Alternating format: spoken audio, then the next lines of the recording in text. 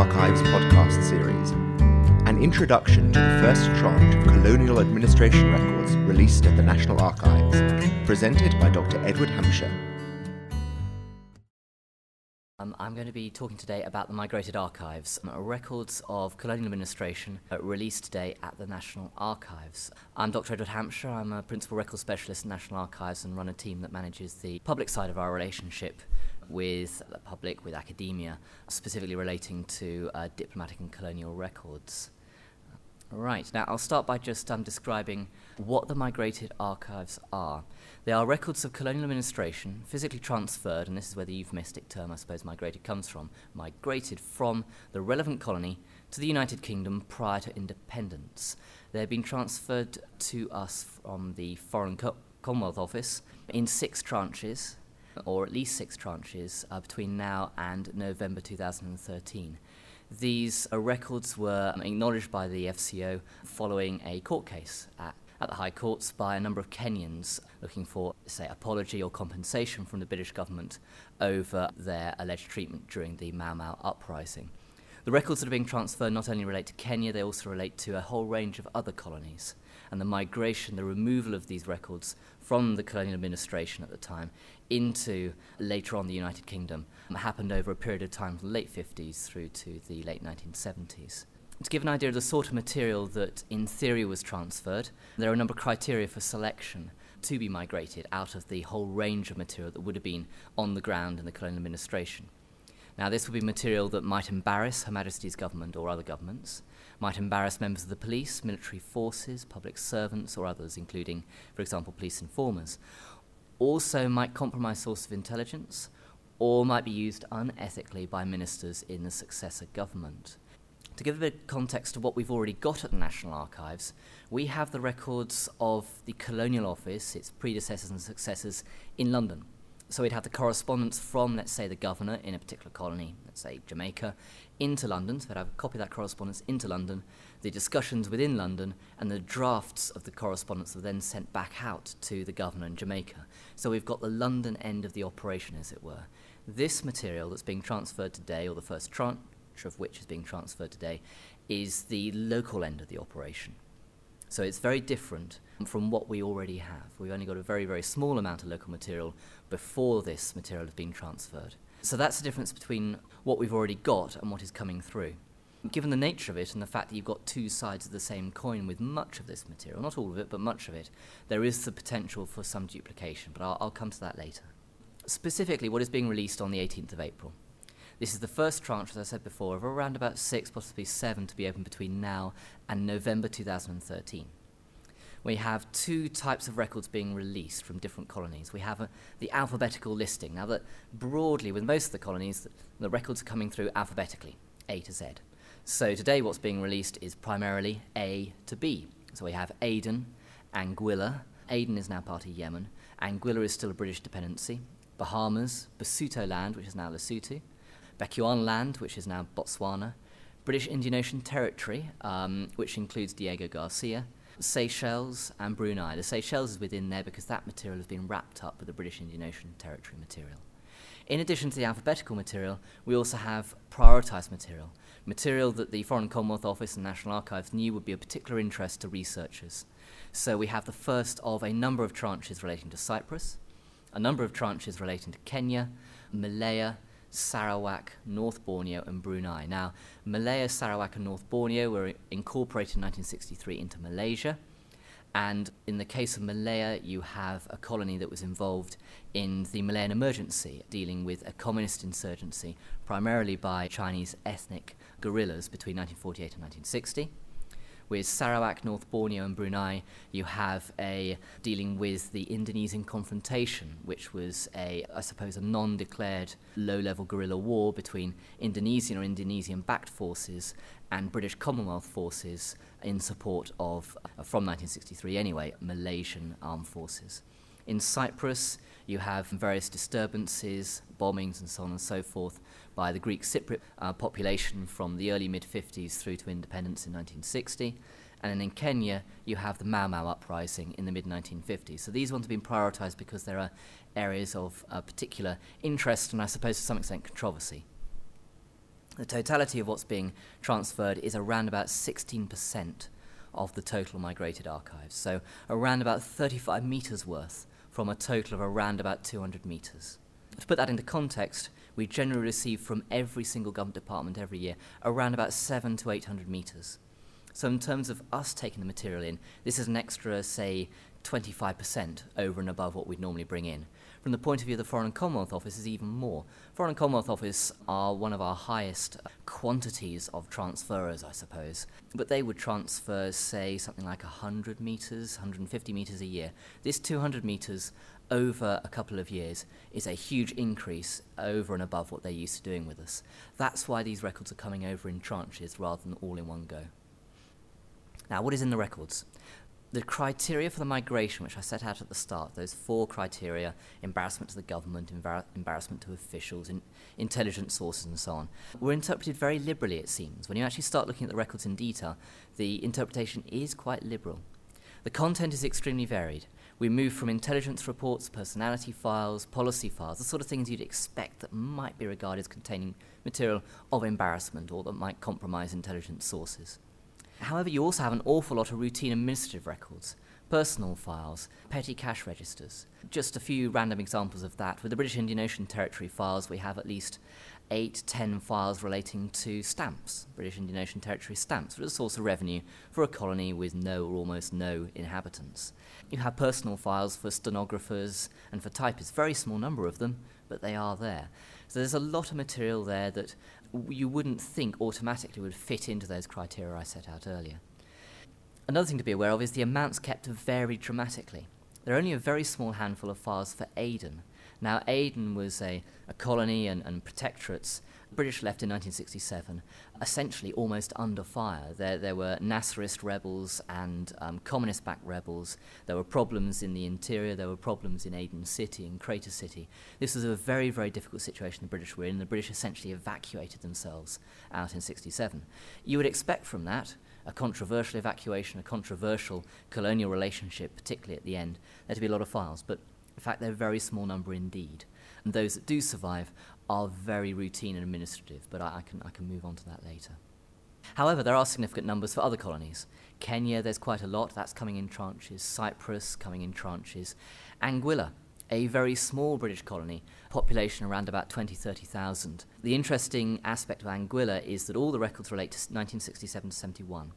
In 1967 was the Anguillan Revolution. The British authorities planned to combine Anguilla with St Kitts and Nevis and then move St Kitts and Nevis towards independence. The Anguillans were not happy with being subsumed into a wider St Kitts Nevis colony and later country.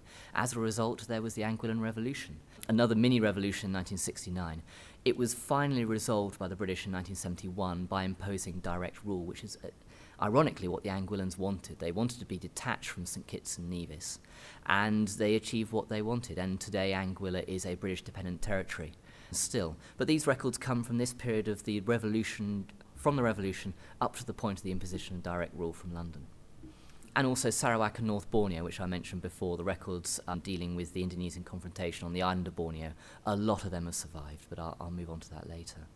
A few other things to be aware of as well. There are aspects to be aware of in terms of how the Foreign and Commonwealth Office, in fact how all government departments, look at records to see whether they're worth keeping and what can be made available. With most transfers, you'd have 2 processes in place. You'd have what's called appraisal, the decision-making process as to what's worth keeping or not. Now, that would remove many duplicates, for example, and it might move material of only low-level administrative importance. The next stage is sensitivity checking. Checking to see, of that material that you've already decided is worth keeping, what might have to be kept closed for a certain period of time for sensitivity reasons, for Data Protection Act reasons, intelligence reasons, so on and so forth. Now, what's happened with these records? Because the Foreign Secretary has said that all records of consequence must be transferred, and the decision was made by the Foreign Commonwealth Office and National Archives essentially to transfer everything within the migrated archives, there has not been appraisal.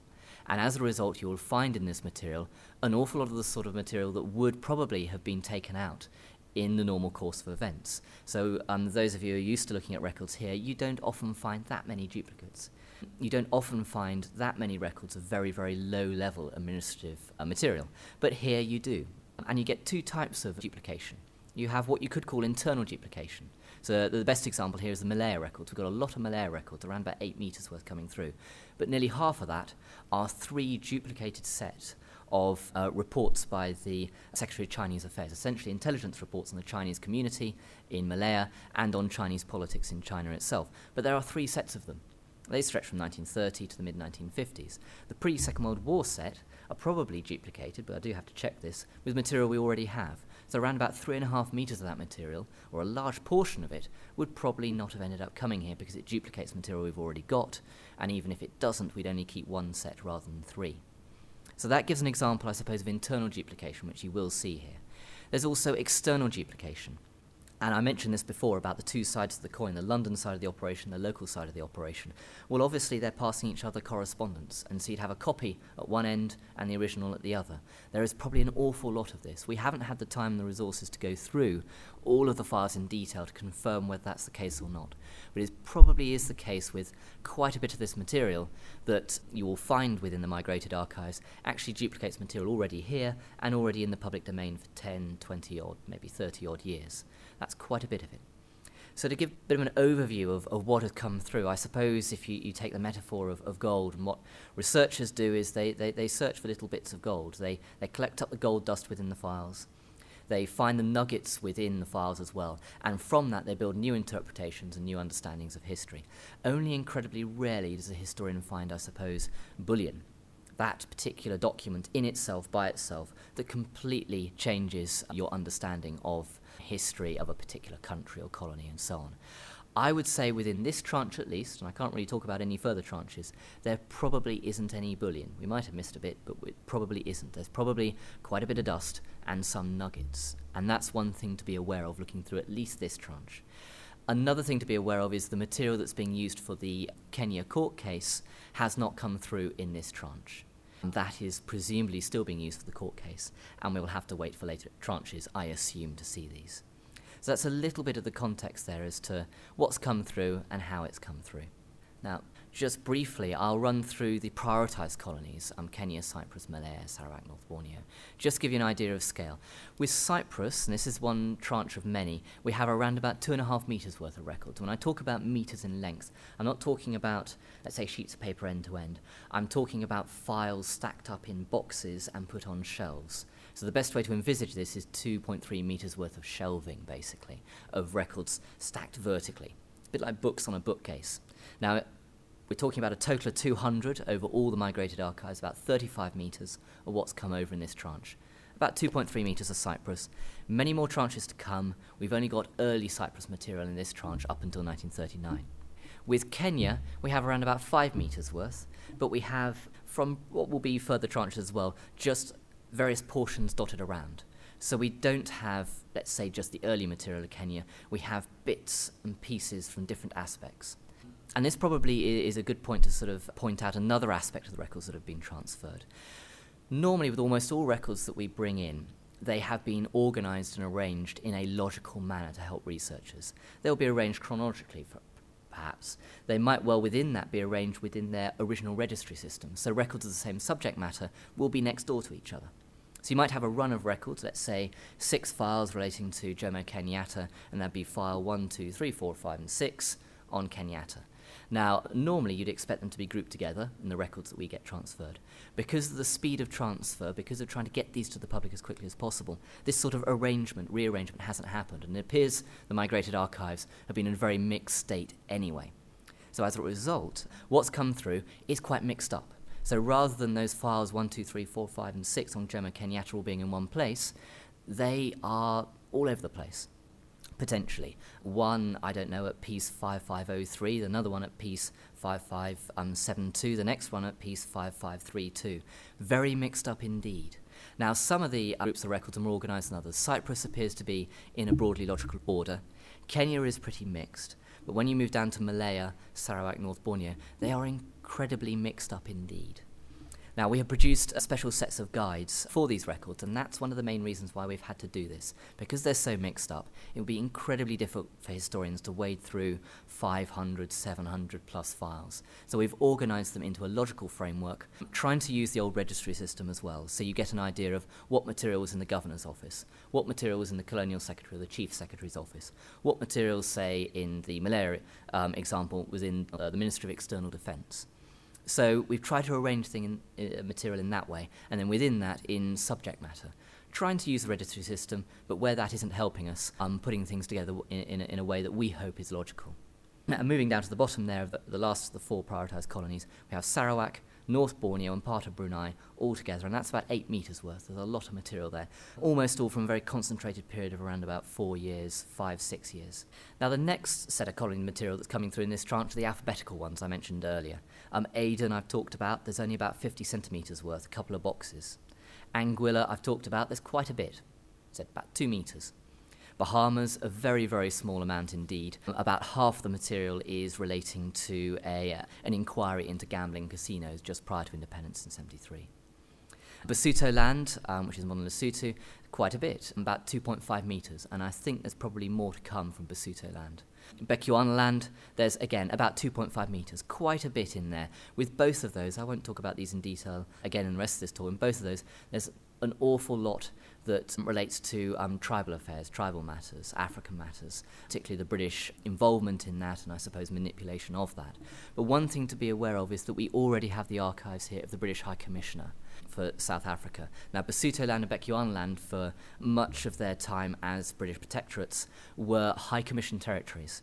So the material would have been dealt with by the administrators in Basuto land and Bechuana land, would have been passed up to the High Commission. We have those archives of the High Commission already. So I would imagine, but we don't know for certain, that there's quite a bit of duplication amongst the High Commission territories archive we already have and the Basuto land and Bechuana land material that we've just received. British Indian Ocean Territory and Seychelles material is around about 4.5 metres. Now, they're mixed up together, Biot and Seychelles, and the reason for that was that until 1976, on Seychelles' independence, British Indian Ocean Territory was administered from Seychelles. In fact, you get the administrators double hatting. The governor of Seychelles was also the governor of British Indian Ocean Territory. The deputy governor was also the administrator. The deputy governor, rather, of Seychelles was also administrator of Biot. So you have a lot of double hatting, and I wouldn't be surprised if the records in their original setup were actually pretty much in the same room or set of rooms. So they've come over to us together. And then at the bottom, we've got a very small amount of another tranche of Brunei, a separate set of Brunei, primarily from a different period to the Brunei material that's mixed up with Sarawak and North Borneo. Right, now I'll just move on here to the guides that have been produced. Now, the guides have all been put together in one big PDF. It's available online on our Migrated Archives webpage, which should be quite easy to find on our website. Certainly, when it's close to a period in which these records are being opened, then there'll be a press statement, which will then link to this, and it's certainly up there at the moment. The guides are big. For the large colonies, we're talking 10, 12 pages. What we've done with them is we've done a number of things. We've gone, for some of the records, we've gone over and above the descriptions in the catalogue. We have reorganised the records in these guides to place them in their context. I talk about the registry system, trying to reorganise them. That's what we've done there.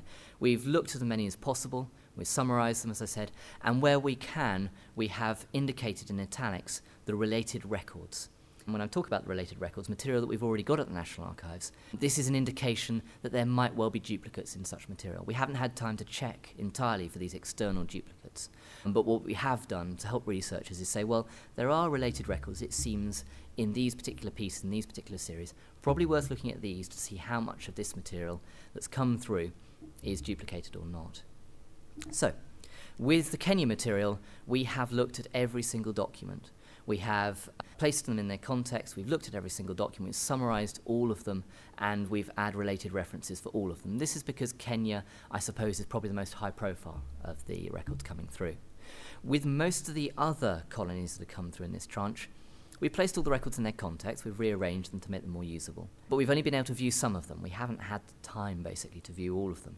Primarily, we have prioritised for viewing those records that relate to constitutional development, that relate to defence and security and intelligence. Those areas that we would imagine are probably most of interest to researchers. So I apologise in advance to those who are maybe historians of colonial development or colonial education. I'm afraid with most of these colonies we haven't had time to look through these records in detail. And we've added related records references as well for those areas that we've looked at. Now, unfortunately, for North Borneo and Sarawak, we haven't had the time to look at very many records at all. So we've placed those records in their context, but we've only viewed a very few indeed. So the guides for North Borneo and Sarawak will give you a better arrangement, will tell you what records should be or were possibly next door to each other to help you plan your research, but we haven't actually looked at the records themselves. I'm going to move on to the guides themselves, just click through, and here we are. I've moved on to the Migrated Archives webpage, which I mentioned earlier, and you'll see there's quite a lot of information on there. There's information about the arrangement of records, there's details about what's been released in the first release. When we get further releases, more information will be added on. So by the end, in November 2013, this will be a very large, very full page with a lot of information on it. When you scroll further down, you will see a set of file lists of territories released in the first batch. These are actually Word documents that just list in piece number order, in file number order, our file number order, the records. They aren't the guides to the records. They just give you a basic overview, and they're listed essentially by colony. Going a little bit further down, you get the guides I've been talking about under searching the records, and it's about 0.5 MB. Shouldn't be too tricky to download. If you go further down, you'll see more information that could be of use to give you some more context on this. There's a click through to the timetable for releasing. That's on the Foreign and Commonwealth Office website, so have a look at that to see which colonies are being opened at which times. Further down, you get some frequently asked questions. You get the Kerry review, which was the review commissioned by the FCO to look into the reason why the migrated archives weren't released earlier.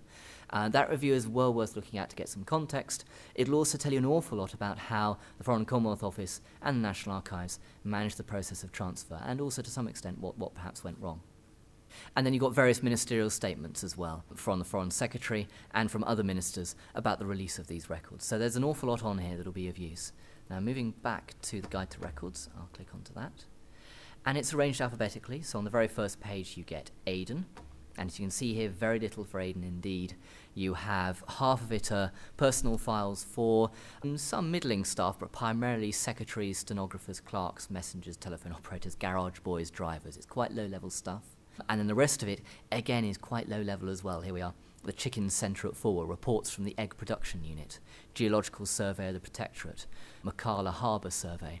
A material obviously of interest to historians of those aspects of colonial history, but probably not what you would expect if you're after the high-level policy or the controversial defence intelligence material that there might well have been in the past in Aden. What I'll do is I'll move through to the guide for Kenya to give you a sort of a detailed example of the sort of the material that's come through. Right, here we are, Kenya. Now on the first page you've got the listing of the piece numbers. Now all of the records being released in Migrated Archives are all in one National Archives series called FCO 141. It appears that we'll probably end up being around about 13, 14, maybe as much as 15,000 files worth. So as I said before, 200 metres, it's an awful lot of material. The introduction gives a little bit of context on the colony, a bit of a basic history of the colony, and this particular guide for Kenya, because it's so complex and large, we've actually got sections split down for governance records, minutes and memoranda. Then you've got the records of the Governor's Office, Chief Secretary's Office, Secretariat, Ministry of African Affairs, Ministry of Defence and other records. Now, when I talk about Ministry of Defence, Ministry of African Affairs and so on, these are Kenyan government departments. So this is the Kenyan Ministry of Defence, not the British Ministry of Defence. This is the Kenyan Ministry of African Affairs, the Kenyan Chief Secretary's Office, the Kenyan Governor's Office. Remember, these are the records of colonial administration on the ground in Kenya and the governance and the government of that colony, not what's going on in the UK. Now, moving through, you can see quite a bit of material that's been released. Some of it appears to duplicate what we've already got, particularly conferences of governors from the British East African territories. That appears to be a duplicate. But we have got records of the Executive and Legislative Council of the Colony of Kenya. Much of this is new and fills a gap that we knew existed amongst these records. Moving through to the Governor's Office, you see some of the old records. Much of the material for most of these records across the piece are probably from the last 10, 15 years worth of colonial rule. However, there are little bits and pieces that do relate to a period before that. So, for example, Governor's Office, we have a few files here dating back to 1907, relating to local currency, railway construction, oaths taken by governors, so on and so forth. But I'll move through to a few examples that I think would give you an idea of the sort of material. I'll just run through some of the headings, which will give you a little bit of an idea of what there is. So moving on from within the Governor's Office, from the older records, going beyond the older records, we have records relating to international organisations and conferences. A lot of records relating to Somalia, the Northern Frontier District, which appears to have been quite a major issue for the colonial government, particularly in the build-up to independence. And there's a lot of material there. At present, in the existing holdings of National Archives, we don't have much on that. So this is one particular area where quite a bit of additional material seems to have come through to us. We have records on political organisations, on records on Kenyan independence, the formation of the KANU government, and the first sort of pre-independence government under Jomo Kenyatta as Prime Minister. We have records relating to Arab affairs, land settlement and resettlement, education, finance and economics, miscellaneous, so on and so forth. So there's quite a lot of material here, not all of which you'd immediately think would fall into those 4 bullet points I talked about at the start in terms of embarrassment to Her Majesty's government or to officials or compromising intelligence sources. Moving on to the Chief Secretary's office, you have material on overseas affairs, you have material on international organisations, but I'll move on to, just skimming through, move on to a set of material actually under the Ministry of African Affairs. You've got records here relating to collective punishment under emergency regulations, and this is a nice example to give you an idea of what might be new and what might not be new. Now these are around about 30, 40 odd Treasury tagged files. They're case files, they're quite thin, so all the files together really only are about 10, 11, 12 centimetres thick. And these relate to forfeiture orders. Now this deals with the nuts and bolts of how the British dealt with the Mau Mau uprising. Essentially anyone who helped Mau Mau, or possibly helped even those of the ethnic group who were part of the Mau Mau, the Kikuyu ethnic group, those locals who were regarded as helping them out, maybe giving them food, maybe giving them shelter, they would have their property confiscated. Now, in the case of many of these people, this essentially relates to their cattle. Their property would be their cattle, it would also be their livelihood. And you have lists here by name and by the amount of cattle, and in some cases land or crops that have been taken away from them, and where this has occurred. You've got a lot of detailed information about how the British essentially took away the livelihoods of these people. However, almost all of that material I've just mentioned is in the public domain and has been for over 50, 60 years. This material listing the names, the amount of cattle and the places have been hidden away, and I think some historians have been aware of this anyway, within the supplements to the colonial gazettes for Kenya. And if you work your way through these supplements and spend a bit of time grinding through them, you will find this. So that aspect of these files are already in the public domain and have been for a long time. The second aspect of them, which gives a little bit more detail, actually is new. So within these files, over and above what was in the Gazette, you also get the reasons why the cattle were confiscated. Sometimes the reasons are only 10, 20, 30 words, and they're written by the district officers in the area. And it's quite basic, and it's not really telling you anything more. But in other instances, the reasons why could be at least a page, 2 pages worth. So it can give you quite a rich idea of what went on and why it went on. So that's an example there where you've got material that's a mixture of new and already known about, or to some extent already known about. I'll move over to another detailed example, the Jomo Kenyatta files, which come under the Kenyan Ministry of Defence. Now there's 6 files here, about 10 centimetres thick in total, so they're quite chunky files. These include quite a bit of material on Jomo Kenyatta's imprisonment. After his trial and then imprisonment, he was released, but under restriction orders, a sort of a form of quite heavy bail, essentially. He had to be restricted to a certain area, doing certain things. Jomo Kenyatta would later become the first Prime Minister and President of Kenya, but during this time, the mid-1950s, he was regarded by the British colonial authorities as the leading Kikuyu figure, and then by extension regarded by the authorities, therefore, as the leading mouthpiece of the Mau Mau. In actual fact, he's a much more moderate figure than that. But in any case, he was put on trial and imprisoned, and then released under restriction orders. These records relate to the period of imprisonment and under restriction orders, of which we've only got a couple of files. So this adds quite a bit, presumably, to what we've already got in terms of documentary evidence. Kenyatta himself wrote about his period in imprisonment and under restriction orders. So I suppose this material gives the colonial authorities' side of what Kenyatta has already talked about or has already been published by Kenyatta. So we have material on intercepted correspondence, restriction orders themselves, press cuttings, communications within the prison. Operation Leg By was the name of the operation relating to the release of Kenyatta from prison, but then subject to restriction orders. Possible relaxation of the restriction orders. And the confession of Kenyatta's son at a screening centre. Now, the screening centre, that's a euphemism essentially for an interrogation centre.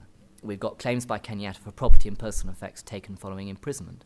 So it appears that Kenyatta's personal property following imprisonment seemed to have been taken over by local district officers in the area, and Kenyatta tried to get this material back, and this would include books and other possessions. And also quite a bit on the health of Kenyatta during his time in prison under restriction orders. So again, this probably will add some material to our totality of the understanding of Kenyatta as a man and of the British authorities' treatment of him. And will probably add to gaps. So again, another example giving you a little bit of an understanding as to what might be new and what might not be. So I think by looking at Kenya here as an example, I've given you an idea of, certainly within this tranche, what is new, what isn't, what researchers are likely to find. Now, moving through quickly, I'll take another example just briefly of Malaya. Now, the records have been released in Malaya. There's a lot of them. There's about 700 or so, and this is the totality. This is not a tranche. This is everything that's going to come through on Malaya. And as I mentioned before, nearly half of this are these sets of duplicates of intelligence reports on Chinese affairs. Very interesting themselves, but as I said, duplicating. Now, if you move through the material that's been kept here from Malaya, you have records from the High Commissioner's Office, conferences, constitutional development, politics, quite a bit of material on political intelligence, about the pre-independence period. There isn't that much actually on the emergency. Most of the material that's come through to us has largely come from post-1954. Now, from 1952 to 1954, General Templar was in place as both governor and commander-in-chief of British forces. Very, very unusual indeed to combine the civil and military together. And essentially under Templar, the emergency, I wouldn't say was dealt with in its totality, but was moved from being a major crisis down to one that the British felt they could control. Most of the records date from the post-Templar period that have come through. And that's something to be aware of here. And when you look at the records that specifically deal with the emergency, there aren't that many. Within the Governor's Office, we're only talking about 4 or 5. But they are interesting in themselves. Monthly subversive activity reports, papers of the Emergency Operations Council, only admittedly for about a year or so, and from a small period. Most of these seem to date from 56, 57 relating to the emergency. Quite a bit when you move on relating to external affairs, Chinese affairs, education, honours and awards. There's a lot of files under Malaya relating to honours and awards, particularly the Colonial Police Medal and the Queen's Police Medal. A lot of files here, giving individual names of who's been awarded the medal and what they did to get it, and also some of the policy behind it and the administration of it. Moving on to the Chief Secretary. Now, in most colonies, Chief Secretary, and before the Second World War was normally known as the Colonial Secretary, was the Chief Administrator underneath the Governor. Probably equivalent in the British government, perhaps, to a cabinet secretary, although possibly more powerful. Underneath him would then sit the heads of the different departments of the colonial administration. Prior to the Second World War, much colonial administration would have been very small indeed, a very small number of officials. After the Second World War, the administration builds up and grows. In the Kenyan example, you move from a system underneath a chief secretary to one where you almost have ministers sitting on the governor's executive council. And then they are, from 1955, actually termed ministers. And then you move to a standard sort of ministerial system. Something similar is happening in Malaya. We have the expansion of the colonial administration moving towards independence. But a lot of material in the Chief Secretary. You have the regular reports of the residents and advisors, the individual sultans in the states, and the governance of Malaya is very complex, and I won't go into that now. But you have reports from these residents to the High Commissioner. In the Malayan example, you also have the reports of what are called the Mentri Bezars, the state secretaries, those who were essentially the chief advisors to the individual sultans. So the residents and advisors would have been British colonial officers. The Mentri Bezars would have been Malayans working to the sultans, and they're both sending reports into the High Commissioner. And we have these for the last couple of years before independence. The sort of material that probably would not have gone back to London except in unusual circumstances. So this is adding to what we know, over and above what you would get if you'd visited the Malaysian National Archives, one suspects, but we don't know for sure, and over and above what you'd get in our holdings here. And again, the emergency, there's only about 4 files relating to the emergency in the Chief Secretary's office, quite a bit on Defence and External Affairs, and we have records of the Ministry of External Defence and the Ministry of Manpower as well. Again, quite routine material here. Secretary of Chinese Affairs, some interesting material. But as I said, within the Secretary of Chinese Affairs stuff, we have those duplicates. We have sets of card index on prominent Chinese individuals in the colony, and there could be some interesting material in there. But that gives you probably a bit of an overview of the sort of material that's there for Malaya. One last thing worth mentioning is that quite a bit of the early materials, such as it exists within the Malaya stuff, and bear in mind about 80% that's come through is post-54. Much of the early material actually relates to the records and archives of the individual residents and advisors. There's a lot there from Selangor, some small amount from Perlis, a small amount from Negri Sembilan, from Pahang, Johor. But Selangor stuff does date back quite far, and I think that's one of the oldest ones there, 1884, the appointment of Raja Mudra of Selangor. So there's quite a bit of early material, and it's one of the few areas where you actually get material that dates from the pre-Japanese occupation period, where the British appear to be trying to reconstruct the paperwork of their administration after Japanese military occupation. Okay, so I've gone through 2 examples there to give you an idea of the sort of material that there is, and I think that probably concludes my talk. So that hopefully has given you an overview of what these records are, why they've come here, how they fit into the wider context of records that already exist here, and also a little bit about, I suppose, the detail of the material. And I've just picked Kenya and Malaya there because, firstly, they're probably of interest to many researchers, and secondly, there's quite a bit that's come through in this tranche. So we will be waiting for later tranches to build up the material on Kenya and Cyprus, and for other colonies as we move on over the next 18, 20 months. Thank you very much. This podcast was recorded on the 18th of April 2012 at the National Archives, Kew.